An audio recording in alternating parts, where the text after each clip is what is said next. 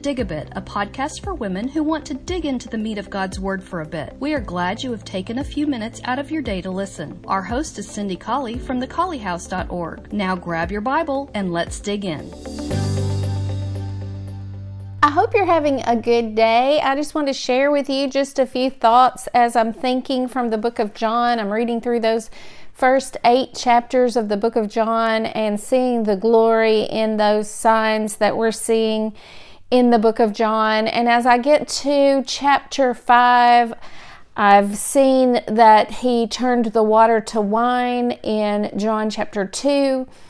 He told this woman at the well in John chapter 4 among the Samaritans all that ever she did. And she went back and told what he had said, and many of the Samaritans then believed on him. And then in John chapter 4, he healed from afar that nobleman's son, and that son became better at the very hour that Jesus spoke his healing. And then in John chapter 5, we have the healing of the man at the pool of Bethesda. This is really interesting because it says there in John chapter 5 and verse 2, that pool called Bethesda in the Hebrew tongue had 5 porches.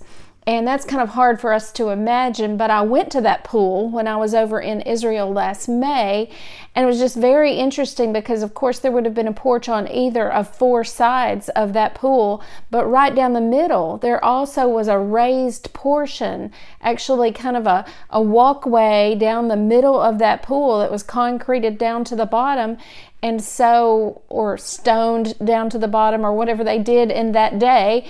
And actually that pool had a porch in the middle. So it really did have those 5 porches. Not that we doubted what the Bible said, but it was just very interesting to see that that pool had 5 porches. It had a porch out in the middle of the pool. So that's a side note. But anyway, he had just healed this infirmed man at the pool of Bethesda. And then at the end of John chapter 5, we have a significant text there where Jesus is just giving them a proof text of his glory. He's saying, these are the things, these are the reasons that you should be seeing my glory. And he says, the first one was John. He said, he has borne witness of me, and you have heard him bear witness, and his witness is true. And he used John for proof number 1 that I am from God, and he was prophesied in, as we talked about last time, in the book of Isaiah. He was the one that God said he was going to send. Sure enough, God sent him. Multitudes came out and were baptized of him. He bore witness of me. He said, one is greater than I is going to come, one whose shoes I'm not worthy to unloose. And so he said, first off, John bore witness. So what else, Lord? Well, next, he said the miracles. But I have greater witness, verse 36, than that of John. For the works which the Father has given me to finish, the same works that I do, bear witness of me that the Father has sent me.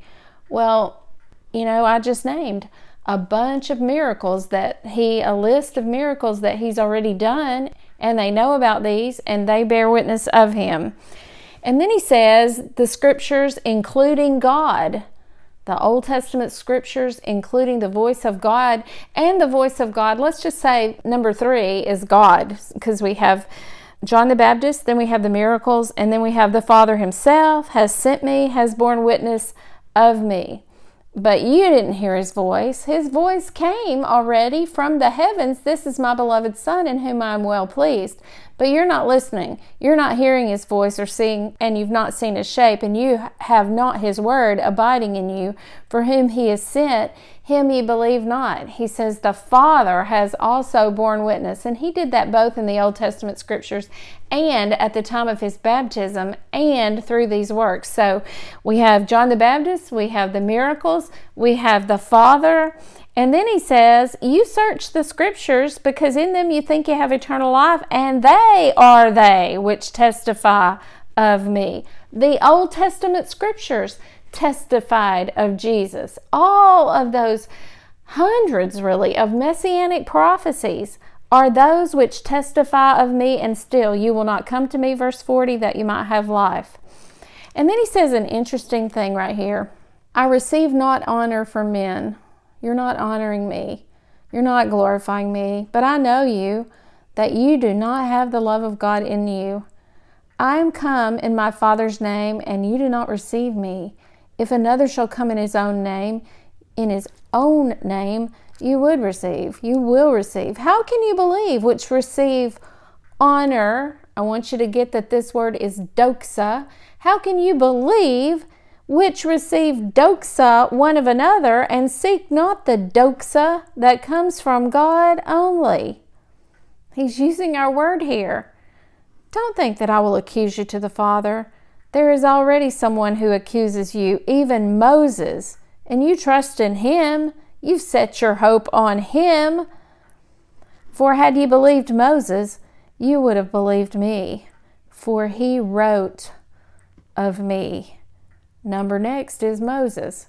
So we have John the Baptist, we have the miracles, we have the Father, we have the Old Testament scriptures, and now we have Moses. Christ is giving them an airtight case here if they'll open up their hearts to this doxa.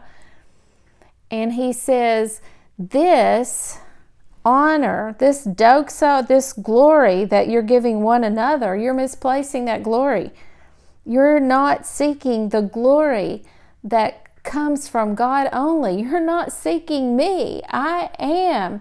He has glorified me in all these 5 ways that I just listed. John the Baptist, the Old Testament scriptures, the miracles, the Father, and Moses. He's glorifying me in all of those ways, and you're rejecting that glory. Let's notice finally in John chapter 6, verse 30, and by the time we get to John chapter 6, verse 30, he's already fed the 5,000 with the 5 loaves and the 2 fishes, and he's walked on the sea and then conveyed that ship to immediately to the land to which they were going. So he has really wrought great signs among them to prove his doxa, his glorification by God. And yet they ask this question in John 6, verse 30. Let's notice first that they were looking for him. They found him missing. That's because he went walking on the sea. And they were looking for him. And Jesus said, you don't seek me. You seek me not because you saw the miracles, but because you did eat of the loaves and you were filled. Hello? These men right here were there when Jesus fed the 5,000 people with 5 loaves and 2 fishes. And then he goes on to teach them 27, labor not for the meat which perishes, but for that meat which endures to eternal life, which the Son of Man shall give to you. For him has God the Father sealed. God's the witness again, the Father. The signs, we have the signs there, the miracles, and then we have the witness of the Father. And then they said, well, what shall we do that we might work the works of God? And Jesus answered, this is the work of God, that you believe on him whom he hath sent. And then they asked this amazing question in verse 30. They said, well, what sign do you show us then that we may see and believe? What do you work? And then they go on to this discussion about you could give us bread. God gave us bread from heaven in the Old Testament, and Jesus begins to teach them about the bread of life. But I just want you to notice that question. These are the very men who were there when the 5,000 were fed, and they're still asking for a sign of his glory in verse 30. I'm just going to say this. If you want to reject his glory, nothing's going to do it for you. They were there when he fed the 5,000, and maybe that's what we read about in the book of Luke, chapter 16, when we read about the rich man and Lazarus. And there, you remember, the rich man wanted someone to go back from the dead and teach his brothers. And what did Jesus say there? Remember, the rich man said, I pray you, therefore, that you would send him to my Father's house, for I have 5 brethren, that he may testify to them, lest they also come into this place of torment. Let Lazarus go back and tell them. And Abraham said again, here it is, they have Moses, they have the prophets, that's the Old Testament scriptures, let them hear them. And he said, Nay, Father Abraham, but if one went into them from the dead, they will repent. And Jesus said, if they don't hear Moses and they don't hear the prophets, neither will they be persuaded though one rose from the dead. If you want to reject the glory, if you want to honor one another rather than, and this rich man, remember, he was a man of great honor on the earth. He had the doxa of other people.